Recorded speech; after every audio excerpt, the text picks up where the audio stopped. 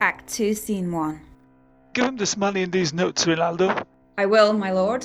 You shall do marvellous wisely, good Rinaldo, before you visit him to inquire of his behaviour. My lord, I did intend it. Very well said, very well said. Look you, sir, inquire me first what Danskers are in Paris, and how and who, what means, and where they keep, what company, at what expense, and finding by this encompassment and drift of question that they do know my son, coming more nearer than your particular demands will touch it, take you as 'twas some distant knowledge of him, as thus I know his father and his friends, and impart him. Do you mark this, Rinaldo? Aye, very well, my lord. And impart him, but you may say, not well. But if it be he, I mean, he is very wild, addicted, so and so. And there put on him what forgeries you please. Mary, none so rank as to dishonour him.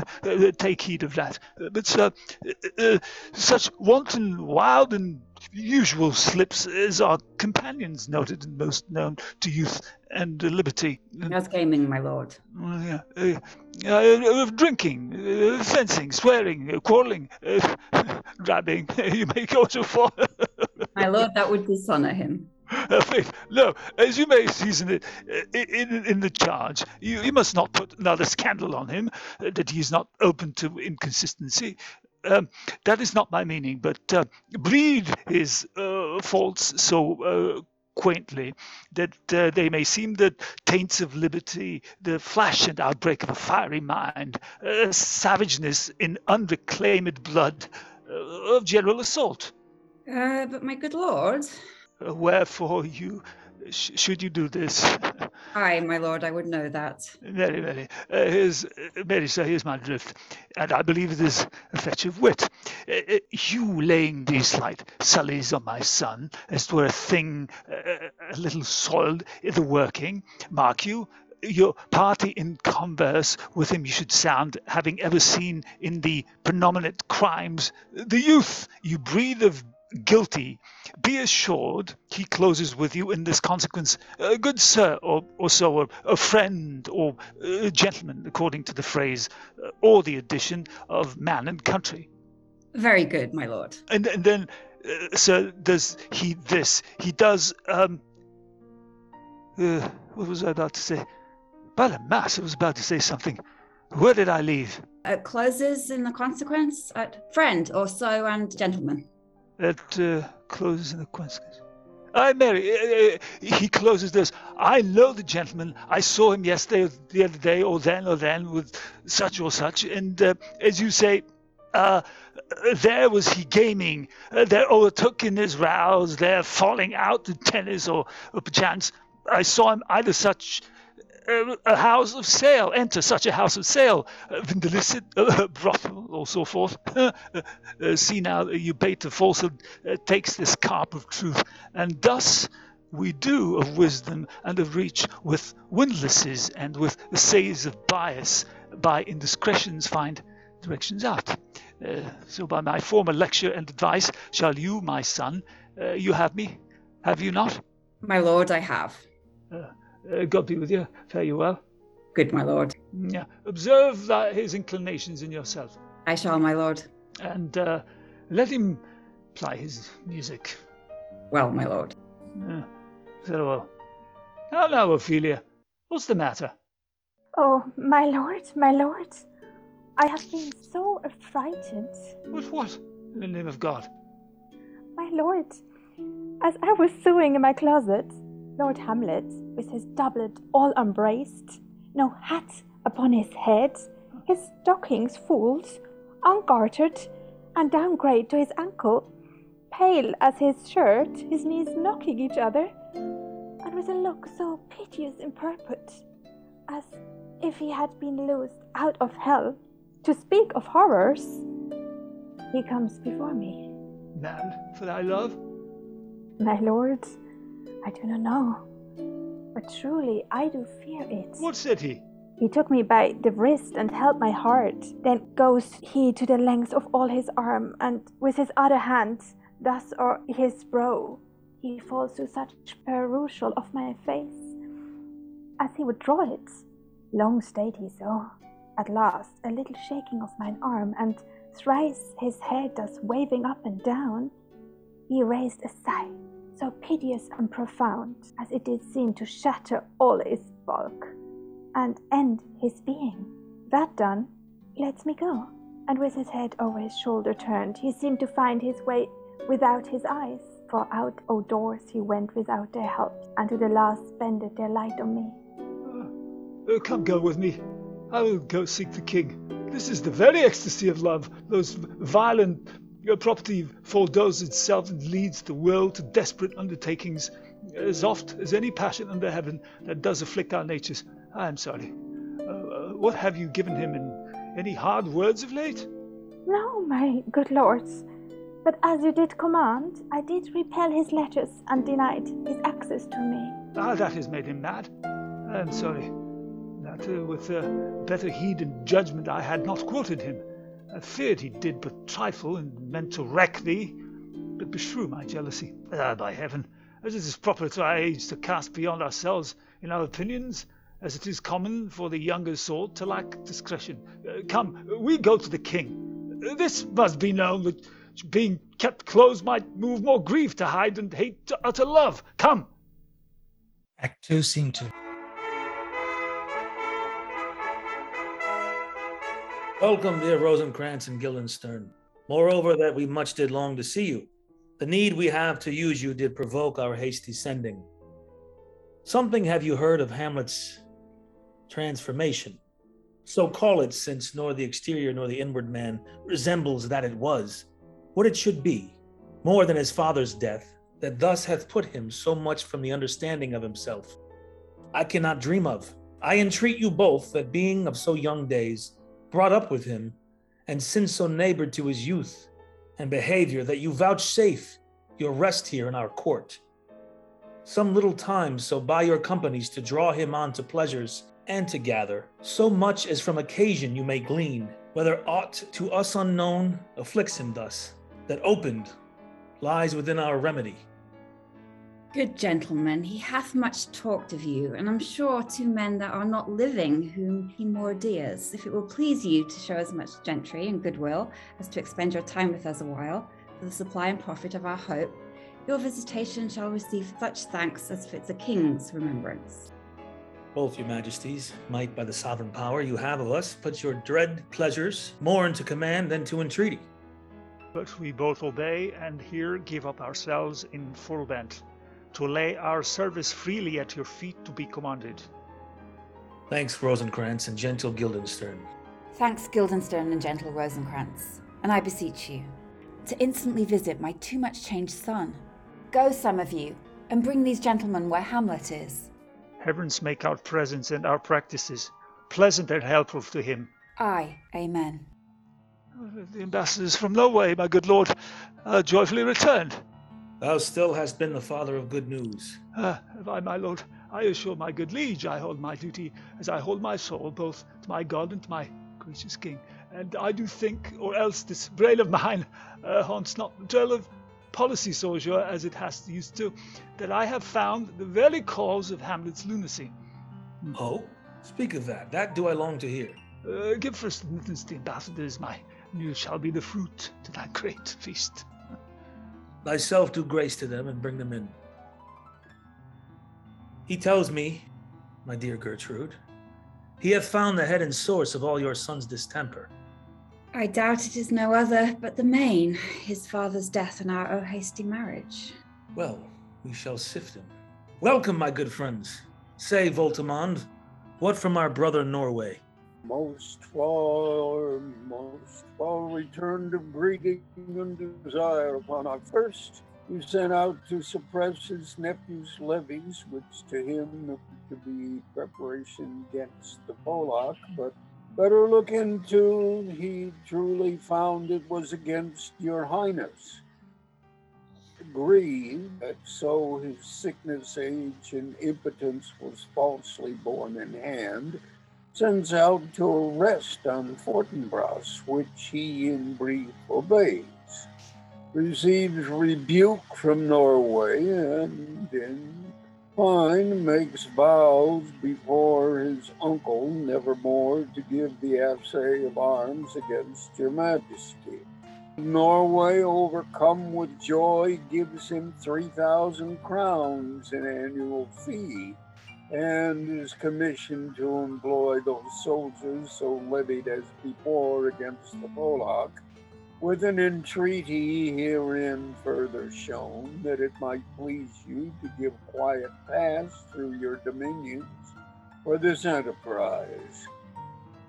On such regards of safety and allowance as therein are set down.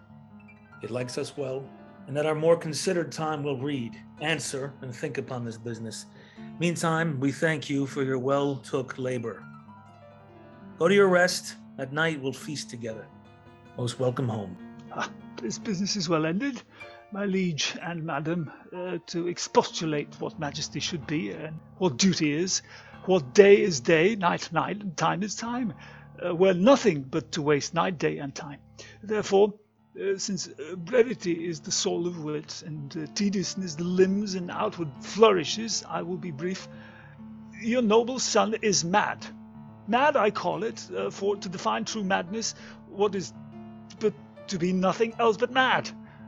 But let that go. More matter with less art. Madam, I swear I use no art at all. That he is mad, 'tis true, 'tis pity, and pity, 'tis true. A foolish figure, but farewell it, for I will use no art. Mad, let us grant him then, and now remains that we find out the cause of this effect, or rather say the cause of this defect, for this effect defective comes by cause. Thus it remains, and the remainder thus. Prepend. I have a daughter, while she is mine, who in her duty and obedience, mark, hath given me this. Now gather and surmise. To the celestial and my soul's idol, the most beautified Ophelia. That's an ill phrase, a vile phrase. Beautified is a vile phrase, but you shall hear thus. In her excellent white bosom, these, etc. Came this from Hamlet to her? Good madam, stay a while. I will be faithful. Doubt thou the stars afire, doubt that the sun does move, doubt truth to be a liar, but never doubt I love, oh dear Ophelia. I am ill at these numbers. I have not art to reckon my groans, but that I love thee best, oh most best, believe it, adieu. Thine evermore, most dear lady, whilst this machine is to him, Hamlet. This in obedience hath my daughter shown me, and more above hath his solicitings, as they fell out to time by means and place, all given to mine ear. But how hath she received his love? What do you think of me? As of a man faithful and honorable.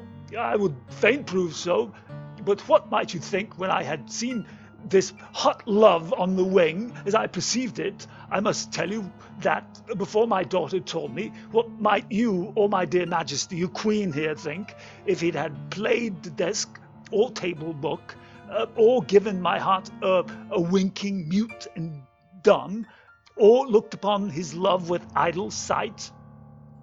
What might you think? Lo, it went round to work, and my young mistress thus did bespeak. Lord Hamlet is a prince out of thy star. This must not be.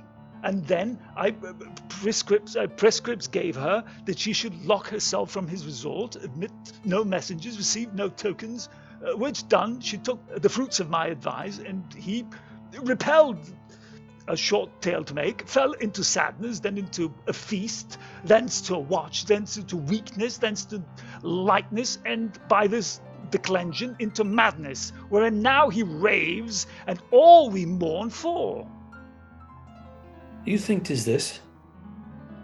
It may be. Very like. Hath there been such a time, I would fain know that I have positively said 'tis so when it proved otherwise. Not that I know. Take this from this, or if this be otherwise, if circumstances lead me, I will find where truth is hid, though it were hid indeed within the center.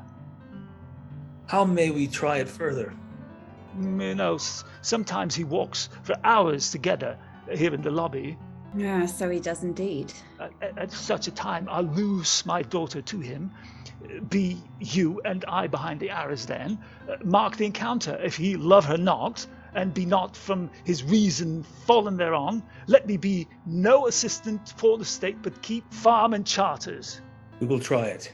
But look, where sadly the poor wretch comes reading. Away, I do beseech you both, away. I'll board him presently. Give me leave. How does my good Lord Hamlet? Well, God have mercy. Do you know me, my lord? Excellent. Well, you are a fishmonger. Not I, my lord. Well, then I would you were so honest a man. Honest, my lord? I, sir, as to be honest as this world goes, is to be one man picked out of 10,000. That's very true, my lord. For if the sun breed maggots in a dead dog, being a good kiss and carry on. Have you a daughter? I have, my lord. Let her not walk in the sun. Conception is a blessing, but as your daughter may conceive, friend, look to it. I'll say you by that. Still harping on my daughter, yet he knew me not at first. He said I was a fishmonger. He is far gone, far gone. And truly in my youth I suffered much extremity for love, very near this. I speak to him again. What do you read, my lord? Words, words, words. What is the matter, my lord? Between who? I mean, the matter that you read, my lord. Ah, slanders, sir. For the satirical rogue here says that old men have gray beards. Says that their faces are wrinkled, their eyes purging back, thick amber and plum tree gum, and that they have a plentiful lack of wit, together with the most weak hands. All which, sir, though I most powerfully and potently believe, yet I hold it not honest to have it thus set down. For yourself, sir, you should be as old as I am, if like a crab you could go backward. Though this be madness, yet there's method in it. Will you walk out in the air, my lord? Into my grave? Indeed, that is out of the air. How pregnant sometimes is the replies are. Happiness that often madness hits on, which reason and sanity could not so prosperously be delivered of. I will leave him and suddenly contrive the means of meeting between him and my daughter. My honourable lord, I will most humbly take my leave of you.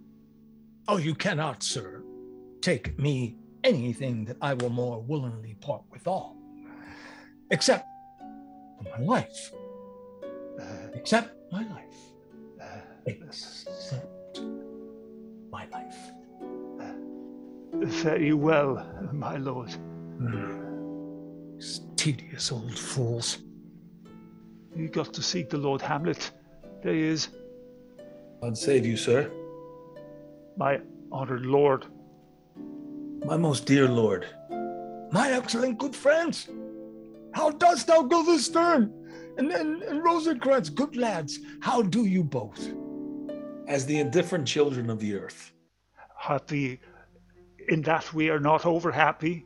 On fortune's cap, we're not the very button. Nor the soles of her shoes. Neither, my lord. Well, then you live about her waist, or in the middle of her favors. Faith, her private suite. In the secret part of fortune?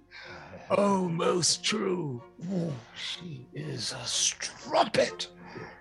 But what news? None, my lord, but that the world's grown honest. Well, then is doomsday near? But your news is not true. Let me question more in particular. What have you, my good friends, deserved at the hand of fortune that she sends you to prison hither? Prison, my lord? Denmark's a prison. Then is the world one. A goodly one, in which there are many confines, wards, dungeons. Denmark being one of the worst. We think not so, my lord. Why then, 'tis none to you. For there is nothing either good or bad, but thinking makes it so. But to me, it is a prison. Why then your ambition makes it one. It's too narrow for your mind. Oh, God. I could be bound in a nutshell and count myself a king of infinite space, were it not that I have bad dreams. Which dreams indeed are ambition, for the very substance of the ambitious is merely the shadow of a dream. Yeah, a dream itself is but a shadow. Ah. Truly. And I hold ambition of so airy and light a quality that it is but a shadow's shadow. And then are our beggars' bodies and our monarchs and outstretched heroes the beggars' shadows? Shall we, gentlemen, to the court? For by my fray, I cannot reason. We'll wait upon you. Oh, no such matter. I will not sort you with the rest of my servants. For to speak to you like an honest man, I am most dreadfully attended. But in the beaten way of friendship, what makes you to Elsinore? To visit you, my lord. No other occasion. Bigger than I am even more poor in thanks. But I thank you, dear friends. My thanks are too dear a halfpenny, but were you not sent for? Is it your own inclining? Is it a free visitation? Come, deal justly with me. Come, nay, speak. What should we say, my lord? Why, anything but to the purpose. You were sent for, and there is a kind of confession in your looks that your modesties have not cracked enough to color. Now, I know the good king and queen have sent for you. To what end, my lord? Well, that you must teach me.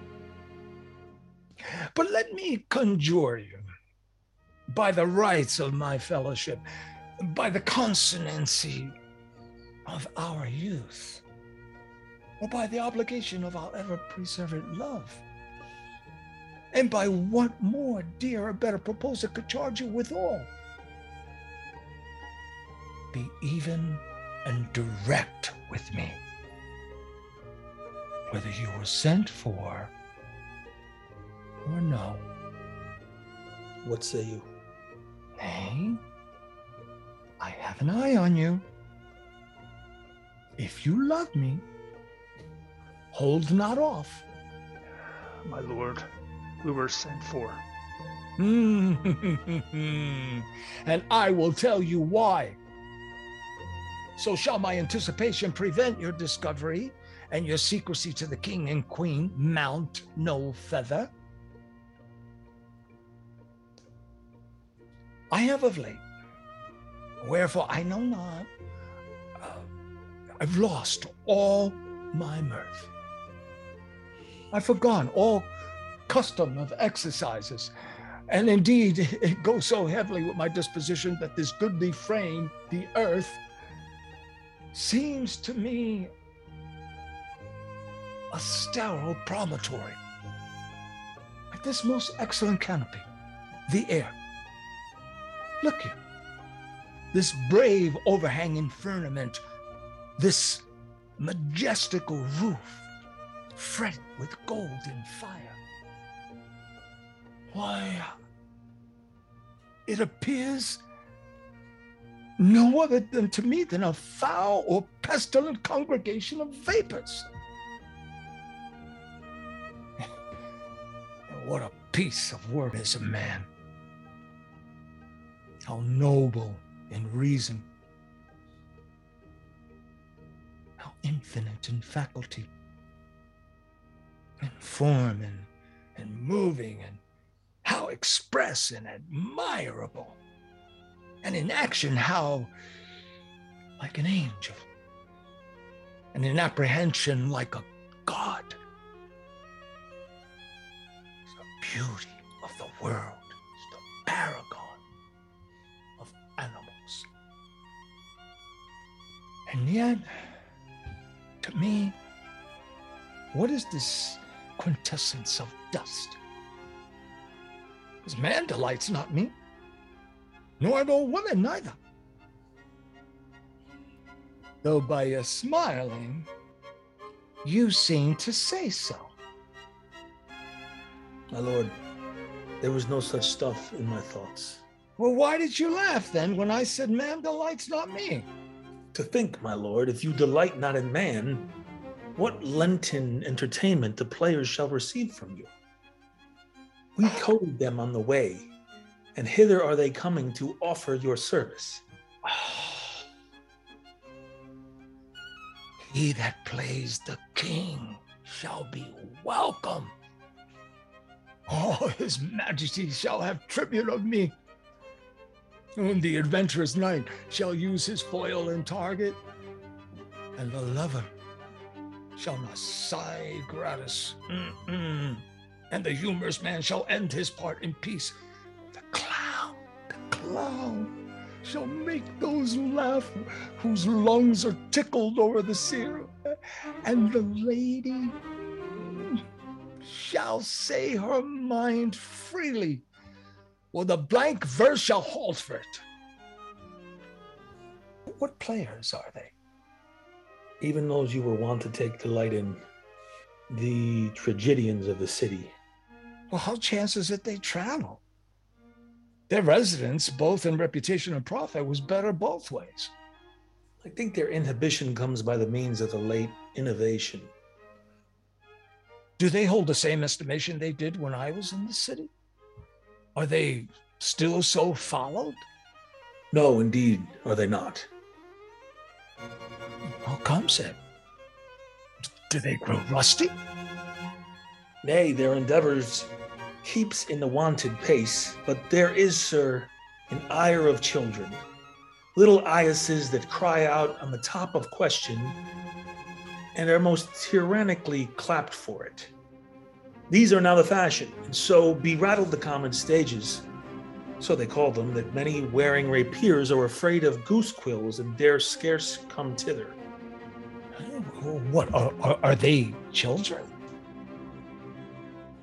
Well, who maintains them? How are they escorted?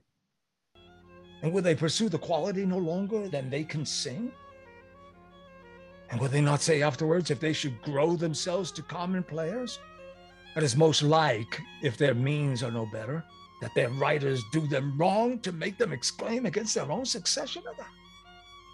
Faith, there has been much to do on both sides, and the nation holds it no sin to tar them to controversy. There was for a while no money bid for argument unless the poet and the player went to cuffs in the question. Is it possible? Oh, there has been much throwing about of brains. And do the boys carry it out? Aye, that they do, my lord. Hercules and his load, too. That is very strange. For my uncle is the king of Denmark. And those that would make mouths at him while my father lived, they give 20, 30, 100 ducats apiece for his picture in little.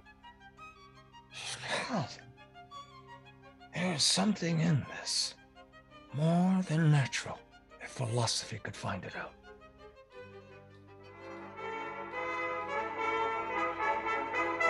Ah, there are the players.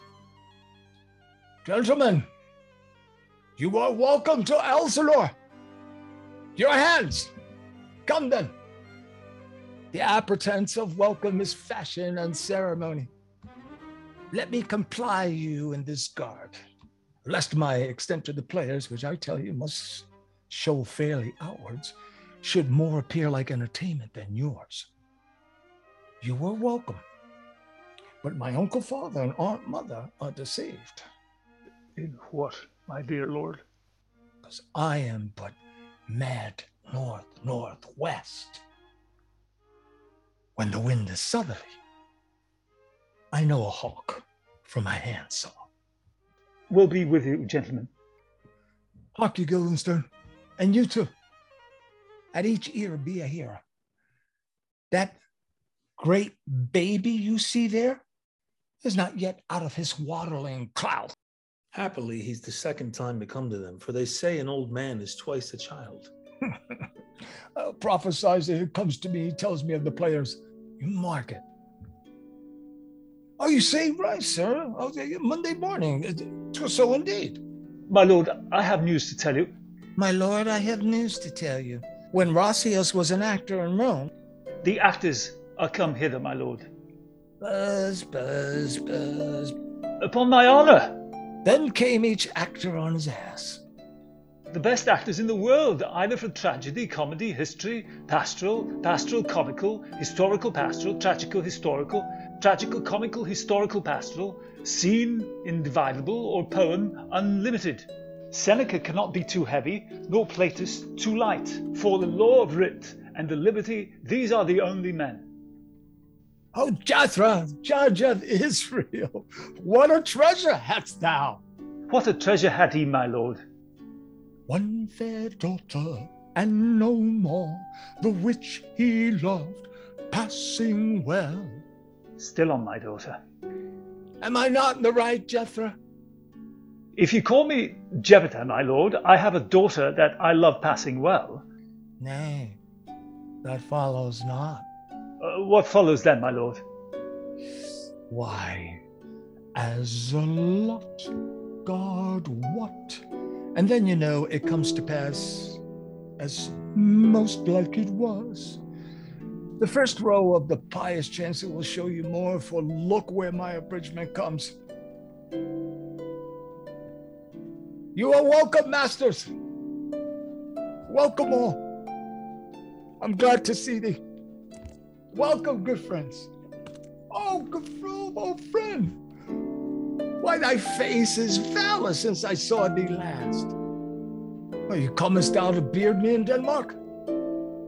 Why, my young lady, my mistress, by your ladyship is nearer to heaven than when I saw you last. By the altitude of a Chopine. You pray God your voice, like a piece of uncurrent gold, be not cracked within the ring. Masters, you are all welcome.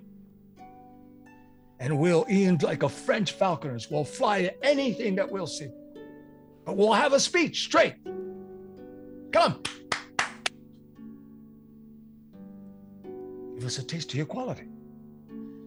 Come, a passionate speech. What speech, my good lord? I heard thee speak me a speech once, but it was never acted. Or if it was, not above once. For the play, I remember, it pleased not the million. It was caviary to the general, but it was, as I received it, and others whose judgments in such matters cried in the top of mine, an excellent play. Well digested in the scenes, set down with as much modesty as cunning. I remember one said that there were no salients in the lines to make the matter savory, nor no matter in the phrase that might indict the author of affectation. But he called it an honest method, as wholesome as sweet, and by very much more handsome than fine. There was one speech in it I chiefly loved.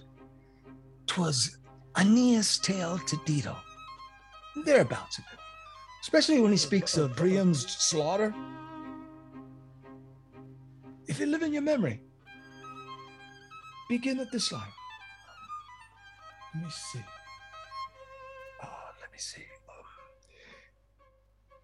The rugged Pyrrhus, like the Hycerian bees.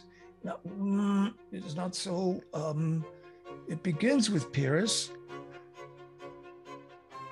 Rugged Pyrrhus. He whose sable arms, black as his purpose, did the night resemble when he laid couch in the ominous horse, hath now this dread and black complexion smeared with heraldry more dismal, head to foot. Now he is in total ghouls, hardly tricked with blood of fathers, mothers, daughters, sons, baked and impasted with the parching streets that lend a tyrannous and damned light to their lord's murder. Roasted in wrath and fire, and thus o'er-sized with coagulated gore, with eyes like carbuncles. The hellish Pyrrhus, O grandsire Priam, seeks. So, proceed you. For God, my lord, well spoken, with good accent and good discretion. Anon he finds him, striking too short at Greeks. His antique sword, rebellious to his arm, lies where it falls, repugnant to command. Unequal matched, Pyrrhus at Priam drives, in rage strikes wide, but with the whiff and wind of his fell sword, the unnerved father falls. Then senseless Ilium, seeming to feel this blow, with flaming top stoops to his base, and with a hideous crash takes prisoner Pyrrhus' ear. For lo, his sword, which was declining on the milky head of Reverend Priam, seemed in the air to stick. So as a painted tyrant, Pyrrhus stood, and like a neutral, to his will and matter did nothing.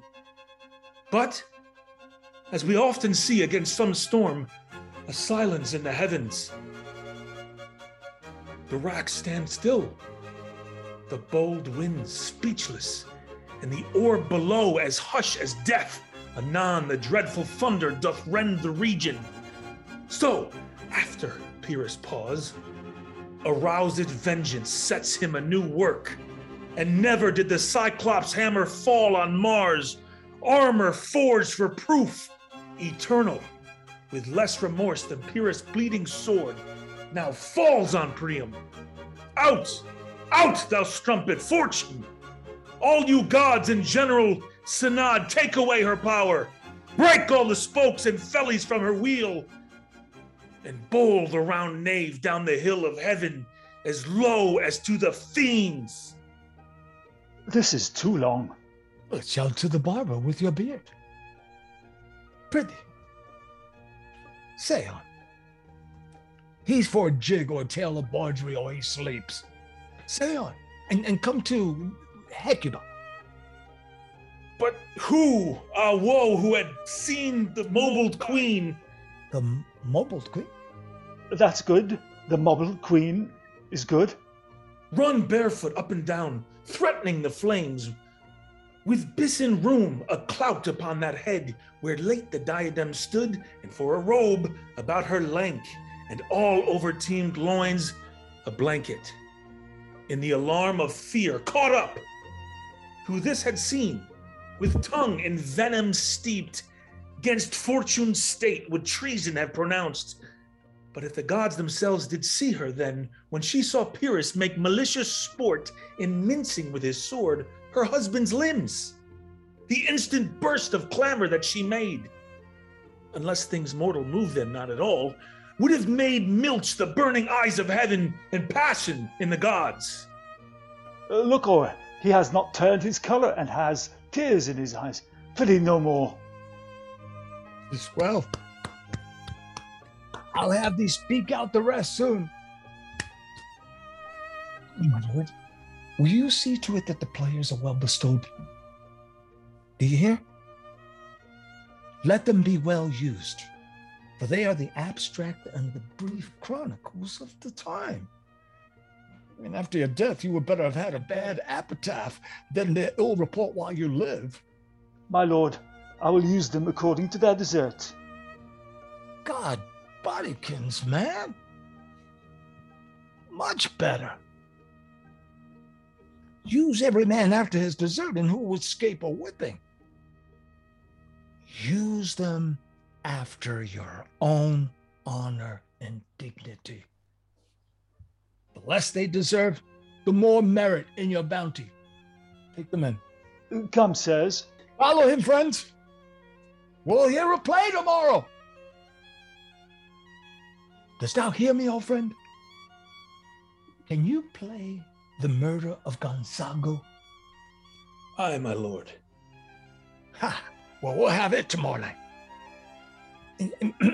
You could, for need, study a speech of some 12 or 16 lines, which I would set down and insert it. Could you not? Aye, my lord. Very well. Follow that, Lord. And look you not mocking. My good friends, I'll leave you tonight, and you are welcome in Elsewhere. Good, my lord. I so, and goodbye to you. Oh, how I am alone.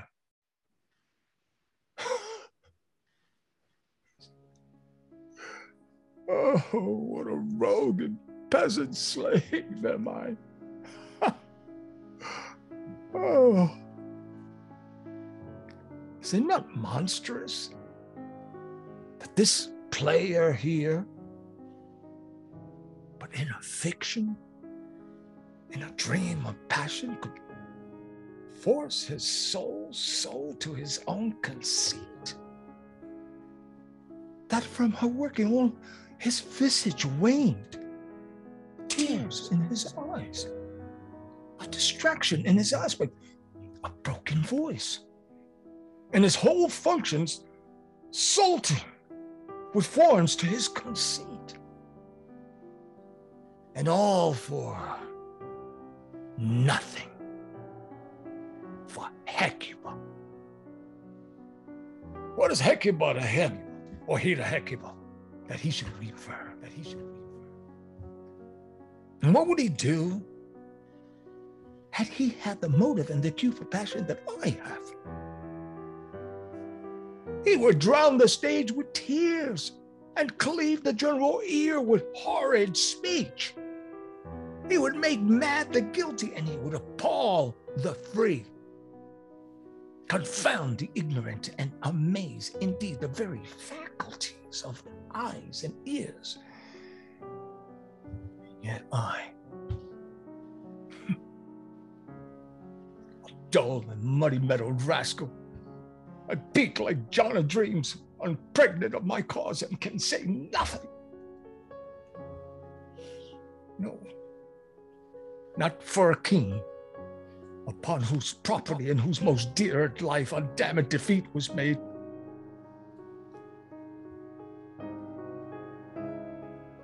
Am I a coward? Who calls me villain? Breaks my pateo cross, plucks my beard and blows it in my face, or tweaks me by the nose? Who gives me the lie in the throat as deep as to the lungs? Who does me this?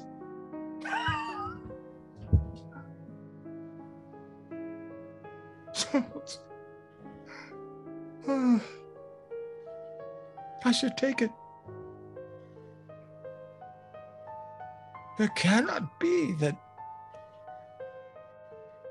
I am pigeon-livered and lack gall to make oppression bitter. Oh, ere this, that I should have fated all the region kites with his slaves afall. You bloody, baldy villain! Remorseless, treacherous villain!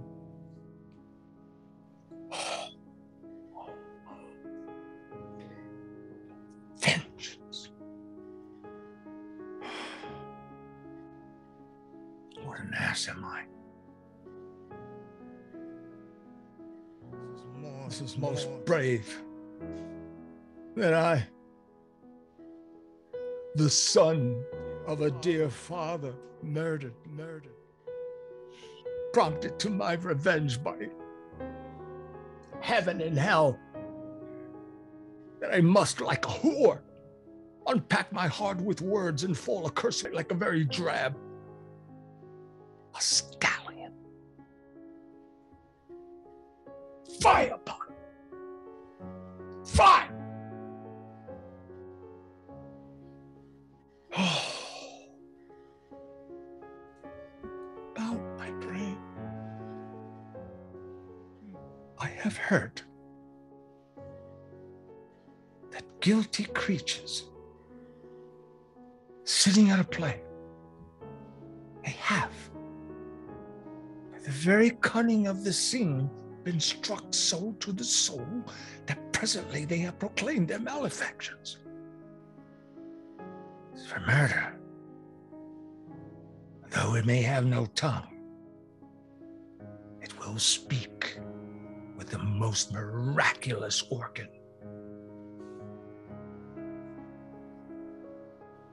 I'll have these players play something like the murder of my father before mine uncle. And I'll observe his looks. And I'll tempt him to the quitch. And if he do blench, then I know my course. The spirit that I have seen may be the devil. And the devil hath power to assume a pleasing shape. Yea.